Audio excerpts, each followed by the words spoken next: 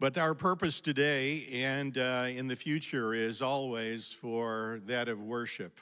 This isn't an exercise in just merely gaining information, filling our minds with facts, or looking at something that is just going to help us through the week.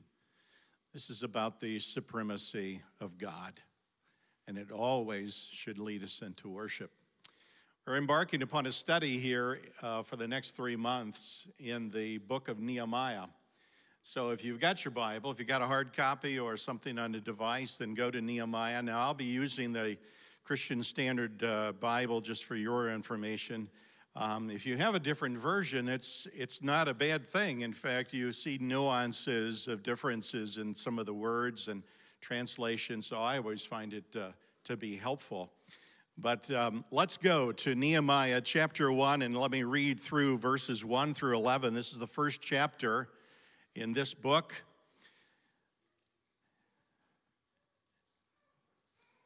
This is the word of the Lord. The words of Nehemiah, son of Hakaliah, during the month of Kislev, in the 20th year, when I was in the fortress city of Susa, Hananiah, one of my brothers, arrived with men from Judah, and I questioned them about Jerusalem and the Jewish remnant that had survived the exile. And they said to me, "The remnant in the province who survived the exile are in great trouble and disgrace. Jerusalem's wall has been broken down and its gates have been burned." And when I heard these words, I sat down and wept. I mourned for a number of days, fasting and praying before God, the God of the heavens. And I said, "Lord, the God of the heavens, the great and awe-inspiring God who keeps his gracious covenant with those who love him and keep his commands, let your eyes be open and your ears be attentive to hear your servant's prayer, that I now pray to you day and night for your servants, the Israelites. I confess the sins that we've committed against you. Both I and my father's family have sinned. We have acted corruptly toward you and have not kept the commands, statutes, and ordinances that you gave your servant Moses. Please remember what you commanded your servant Moses. If you are unfaithful, I will scatter you among the peoples. But if you return to me and carefully observe my commands, even though your exiles are banished to the farthest horizon, I will gather them from there and bring them to the place where I chose to have my name dwell. They are your servants and your people. You redeemed them by your great power and strong hand. Please, Lord, let your ear be attentive to the prayer of your servant and to do that of your servants who delight to revere your name. Give your servant success today and grant him compassion in the presence of this man. At the time, I was the king's cupbearer." And Nehemiah is one of the most colorful personalities in all of the Bible.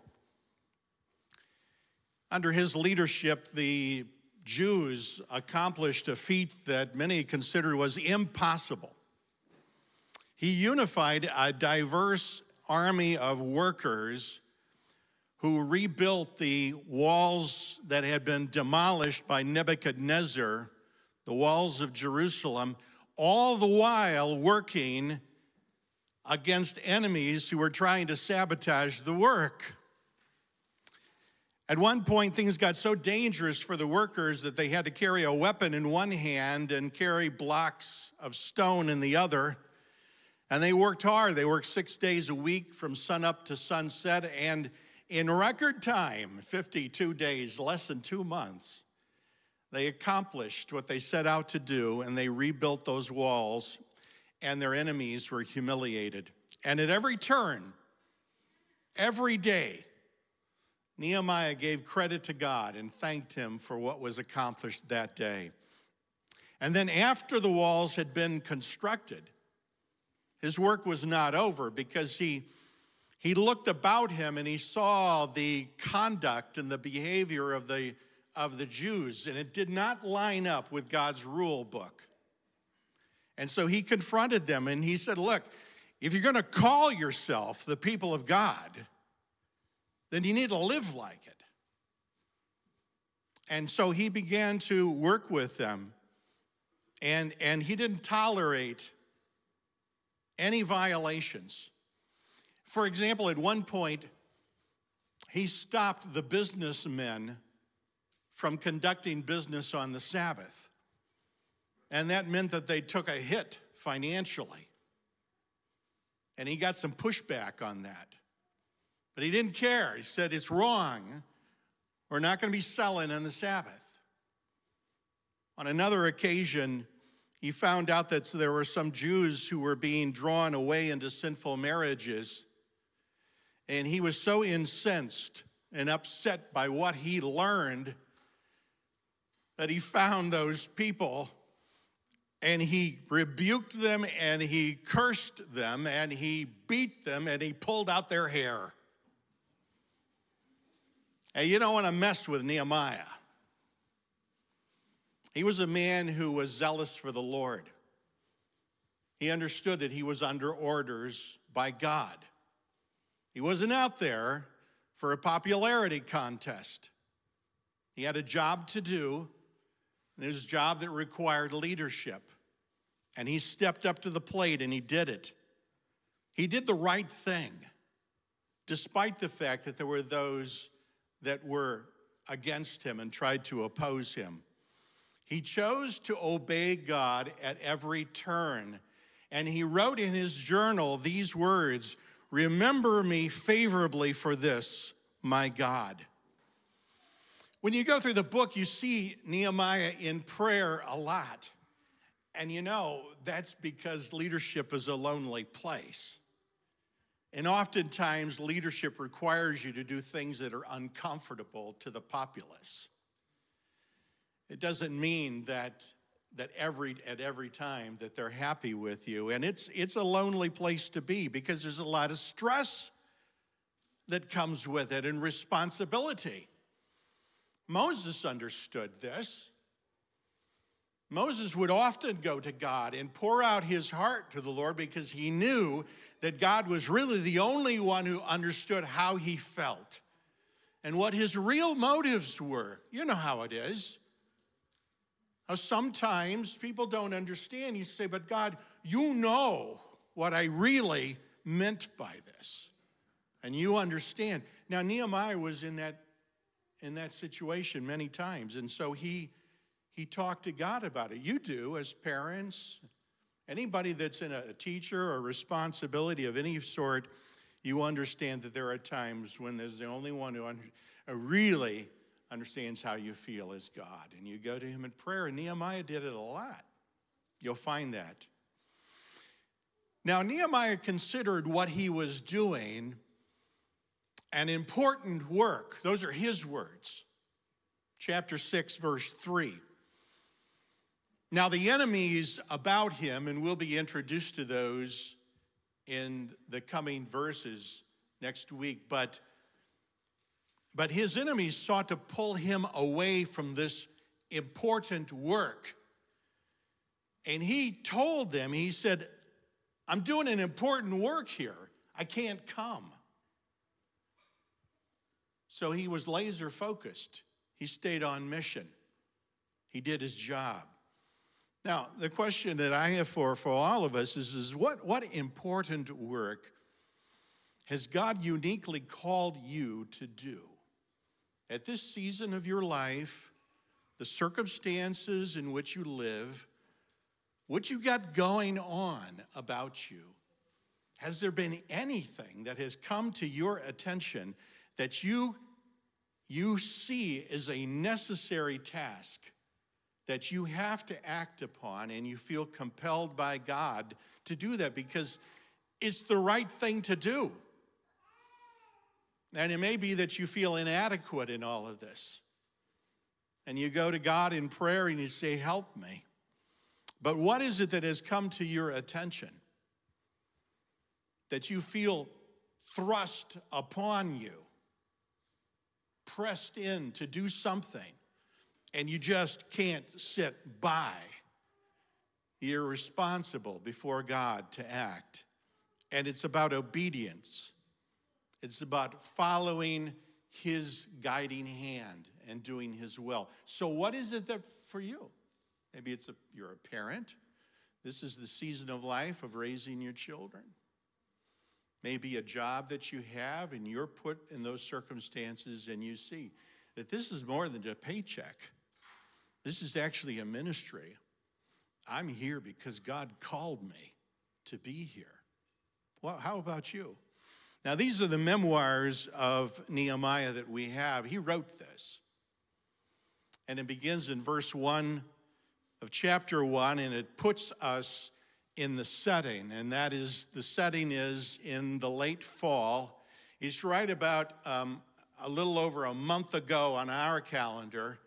It'd be like late November, early December.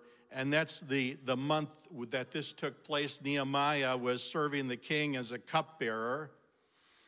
And he says he was in this position. It's a high position. It's a position of trust. He was a confidant of the king. They knew each other very, very, very well. He saw the king every day. And he was around him.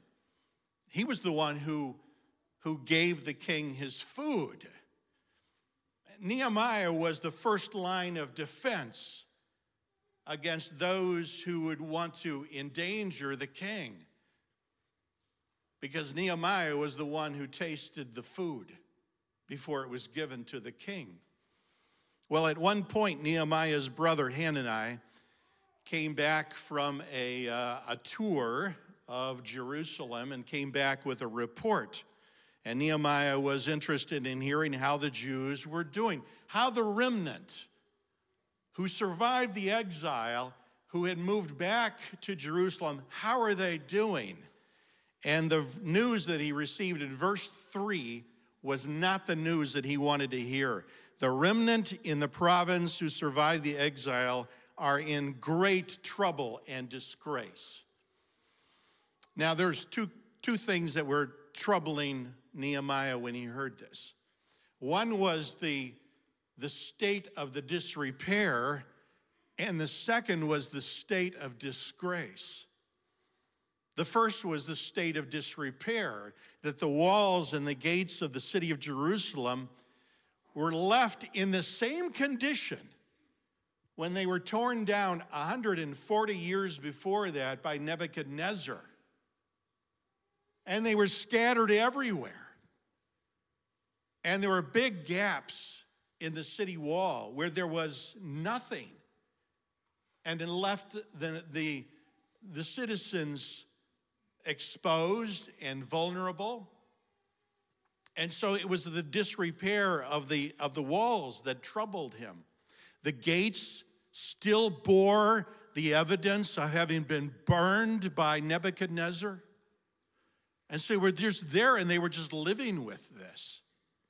But the second was the state of disrespect or the disgrace. And the disrespect was really toward God himself, because this was the Lord's city, the city of Jerusalem. It was God who said, I'm putting my name upon this city. So in this state of disgrace, it was also a reflection upon the reputation of God. And it troubled Nehemiah. There was a matter of the enemies mocking and ridiculing and belittling the Lord because of the state of the city. And so he wrote in his journal, verse 4, when I heard these words, I sat down and wept. And I mourned for a number of days, fasting and praying before the God of the heavens. Now, what I see here is the providence of God. I see the invisible guiding hand of the Lord behind the scenes, arranging for Nehemiah to do a great work. And let me tell you a number of ways that I see the fingerprints of God behind the scenes. Clearly, God was about to do a new work with his people.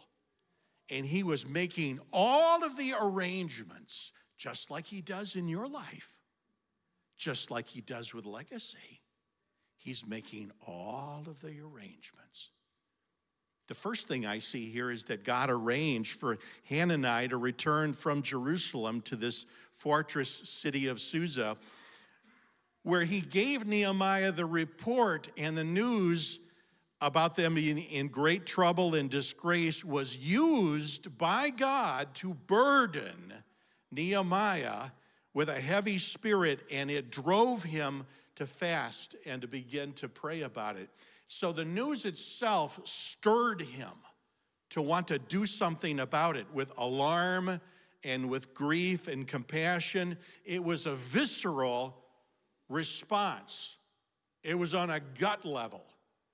And God arranged for this. So the second thing that I see is that God arranged for Nehemiah to be the cupbearer for the king years before. We don't know how old he was. We don't know how long he'd been doing this. But it was apparent that he had gained the trust of the king. So he must have been doing this for quite a long time. And so in this high position, he had access to the king. He was probably trusted by the king more than anybody else in the entire kingdom. And not only did Nehemiah serve the king, but he was his advisor. He was his friend.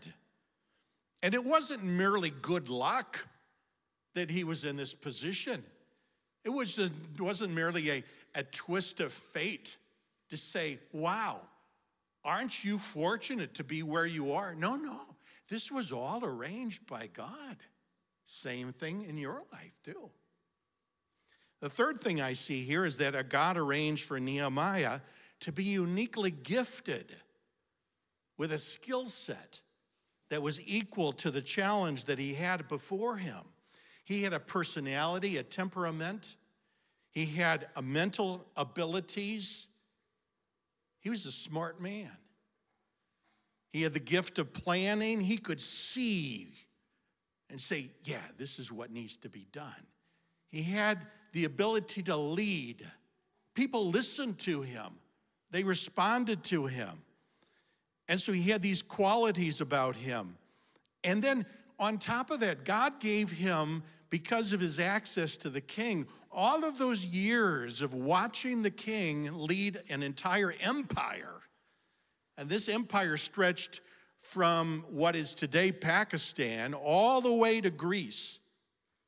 That's a big stretch of the globe. That was the empire. And he watched the king.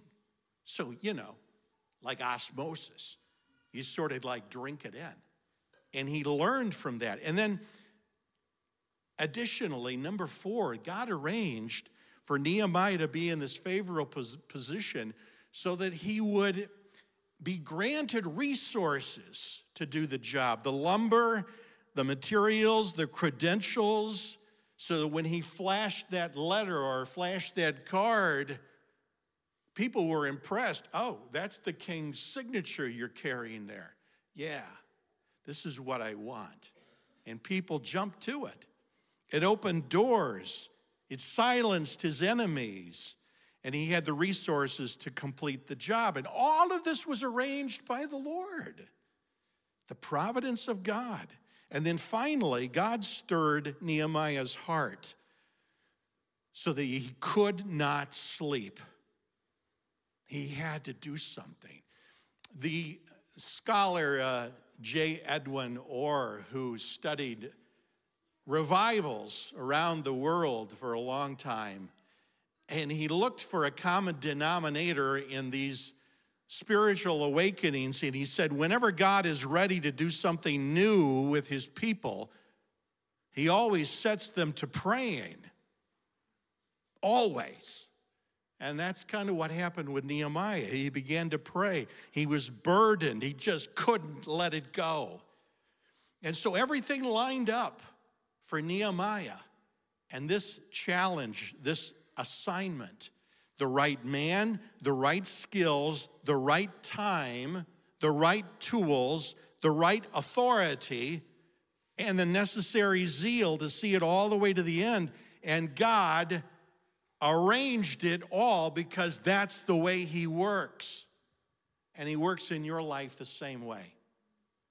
Where you are, the company around you, the skill set, how you were skilled when you were born and what you carry with you, the talents. People say, man, when God was handing it out, he had a cup full for you. Yeah, well, but that's the providence of God, his superiority and his sovereignty. Now, this was bigger than just rebuilding walls, because everything that God does is for a purpose. And it's to exalt his name and his reputation. It's that he might be honored and glorified. And there was a purpose behind this, because all of this was moving the storyline forward when one day the Messiah would be born. And we're not there yet. We're a long ways from being there. But God was moving the storyline forward as the Jews returned back to their land as he had promised. And Nehemiah is a model for us as we see the way that he operated here and the way that he worked. Just as Nehemiah was put in the right place in the right time and the right circumstances, God arranges everything for your good work, your important work that maybe you're burdened for, and he's given you a responsibility. Let's not squander what the Lord has given to us and what is set before us. Are you available to the Lord? Listen to a number of verses as I read them. 2 Chronicles 16:9. The eyes of the Lord roam throughout the earth to show himself strong to those who are wholeheartedly devoted to him. He roams his eyes throughout the earth, looking in Ruckersville, looking in Virginia, looking in this area. He's roaming, looking for those who need strengthening and who are fully devoted to him. When Isaiah was called to an important work, the Lord asked, "Who will I send? Who will go for us?" And Isaiah responded, "Here I am, send me." Is that you? Ezekiel 22:30, the Lord said, I searched for a man among them who would stand in the gap before me, but I found no one. What a shame. 1 Timothy 4:14, Paul exhorts his friend, don't neglect the gift that is in you. 2 Timothy 1:6, I remind you to rekindle the gift of God that is in you through the laying on of my hands. All of these verses have this in common, that God has important tasks that he uniquely calls his people to, and some respond by saying, here I am, send me. And in other cases, he searches and he finds no one. How about us? Are we available to him in the work, in the important work that he has for us in 2024? And every person present here has an important and a good work that God has called us to. You may be 10 years old, or 16 years old, or 36, or 66. You may be raising a family. You may be one, maybe you're watching today and you're restricted because of illness or a disability. But we all have an important work to do. If you're a Christian, Ephesians 2:10 states that we are God's workmanship, and he's created us anew in Christ Jesus so that we can do the good things that he planned for us long ago. They've already been planned, these important things. You know, and let me give you a biblical example. In Acts 9:36, it cites a woman named Dorcas. Dorcas had a good work. She was a seamstress. She sewed. And it says of her that she was always doing good and acts of charity. She mended clothes. She made garments for people. And when she died and Peter visited the home, there were people lined up to tell him about what she had done for them. He said, you see this I'm wearing? Dorcas made that for me. See what my kids have got? She did that. And one after another began to report about a woman who sewed. That was her good work. That's what God had called her to do. It was an important work. And God has an important work for all of us in keeping with the season of our life, in keeping with our abilities and our experience and our living situation. So don't minimize what God has for you, what he's called you to do. Don't minimize it by saying, well, it's unnecessary. Somebody else can do it, or it's beneath me, or I don't consider that to be something I should do. I'm overqualified. Never say that. Let's not do what Moses did and said, I'm not the guy. Find somebody else. No, we don't want to do that. It's an important and a good work that God has called us to do in our family. It may be as a child. What is an important work for a child to do? An important work for a child is to obey their parents and to fulfill their chores and to serve others and to do it for Jesus. You may be working in this community in a job in some kind of capacity, laboring, and you're doing it because God has called you to that place. Maybe it is in the season of life, and I've known those because of the restrictions, that their important work is laboring in intercessory prayer. And they feel at that stage of their life, that's what they're called to do, is to pray. And they've got their booklet. They can show you who they're praying for. And maybe serving here at Legacy, serving toddlers, serving tables. It may be that you're being called, or you are engaged in something that you're doing very quietly behind the scenes, and really there's very few, if anybody, who even knows about it here. But it's the important work that God has called you to. A question that I think is paramount and should be on the minds of all of us is the question, what kind of person does God use? Are you the man, are you the woman, the kind of person that God would use? And let me list several things that I see here in Nehemiah that would indicate what kind of person God uses. First of all, God uses those who are zealous for his name and his reputation. Zeal is like a fire that can't be quenched. I mean, does it bother you when Christ's name is being mocked? Does it stir you to want to act when you hear about the word of God being twisted and misused in order to justify sin or greed? Zeal causes us to want to do something because we love the Lord and we love the cause of Christ. Psalm 69:9 says, "The zeal for your house has consumed me, and the insults of those who insult you have fallen on me." He's talking about God. He's saying, look, they're insulting you, and now it's being redirected to me because of my zeal for you, which I guess is a lesson to us about the cost of zeal, is that when we're zealous for the cause of Christ, those who would mock and ridicule Christ, it begins to find its way to us. And there's the real cost. Let my heart be moved by the things that move the heart of God. So what is it that fires you up? What gets you energized? The second, I think, a quality that we find in those who are useful to the Lord is that God uses those who first fast and pray before they act. Maybe you're of a personality where you're driven to act and you're a temperament to just jump in and want to do something. But I think that there are many, many times when what God is calling us to do is just simply to wait before him and wait in prayer. And it's easy to sidestep this.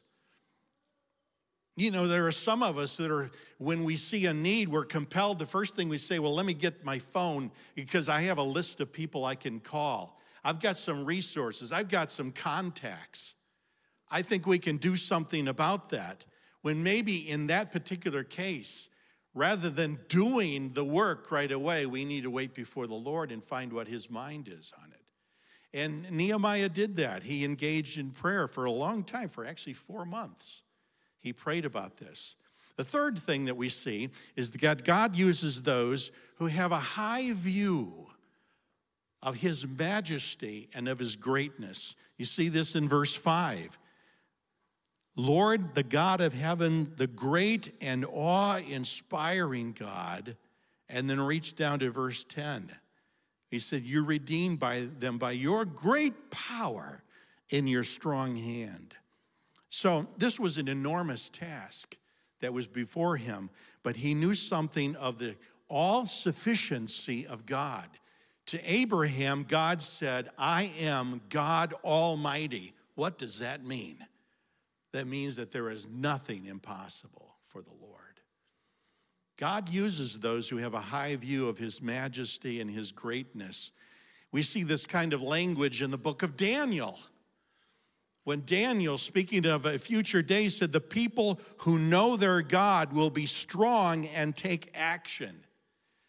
Because of their high view of God, it puts steel in their spine.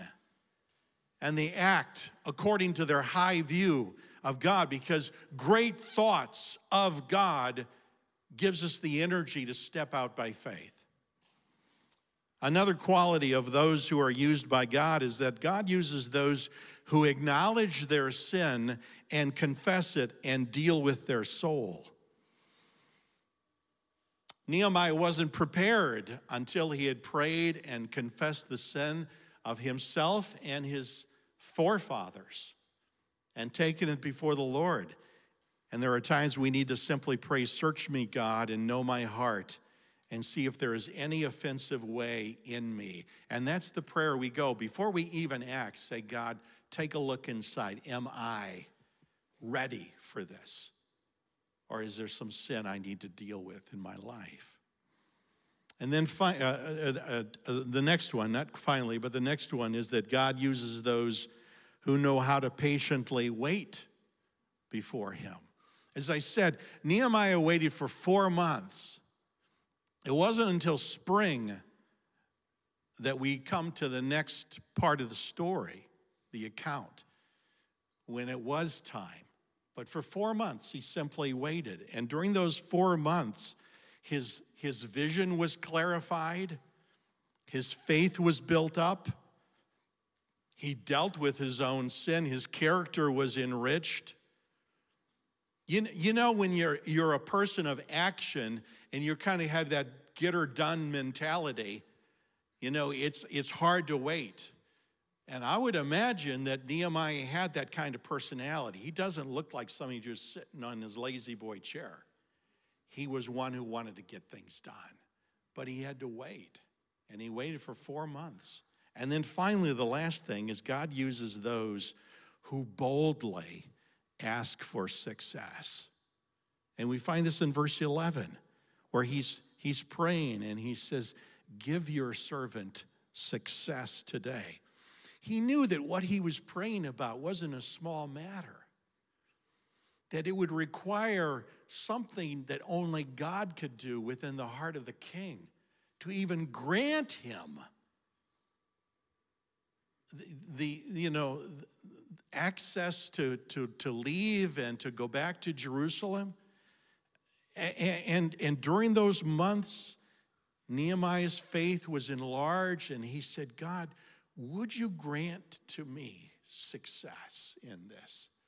This is a big work, and we can do that as parents in the place where you are occupied during the week and say, God, you're calling me to an important work here, but would you give to me success in this? Well, let me sum it all up today. by asking the question, what have we learned here? Well, one of the things that we've learned here is that God calls us to a work. And it's an important work. It's a work that he's arranged. And what need, maybe in 2023, there was a need that came to your attention, and you can't shake it. Every time you turn around, there it is. And you think about it, you dream about it.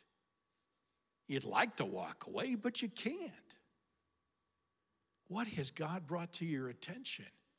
And you feel compelled that you have to do something. That God has called you to this.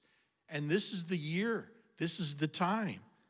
And this is what he intends for you to do. Are you still stirred with a zeal for the Lord? And this is not about self-promotion. This is about promoting the cause of Christ. And then, do you feel that you need to pray about this?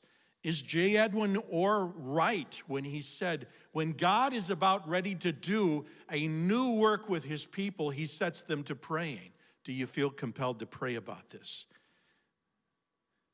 So let's not allow our age or our circumstances or whatever excuses that we might have to prevent us from acting and moving ahead on what God has called us to do. When you're serving the Lord in the place that he has arranged, there comes a great joy and a delight. And nothing is uncommon and just, or nothing is just routine when it's something that God has arranged for us. Because when we're doing something that is honoring to the Lord, it becomes a sacred work. So today, as we kind of close and we wrap it up, what is it that God has brought to your attention? I'm at a certain season of my life. I turned the corner in the summer, and things changed for me. And now I am where I am. But I'm not done, hence preaching. But I'm at a different season. I have a different level of strength. I don't have the stamina I did when I was 40. I got to preach another sermon here.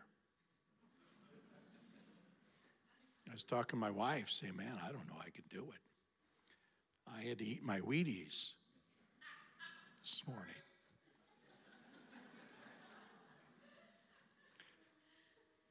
But you know how it is. We're all at a different season. But we all have been called to a work, and we all have something that's set before us. And God said, this is it. Do your job. Do what I'm calling you to do. And walk by faith and not by sight. Walk by faith and let God direct your steps. Well, let's pray.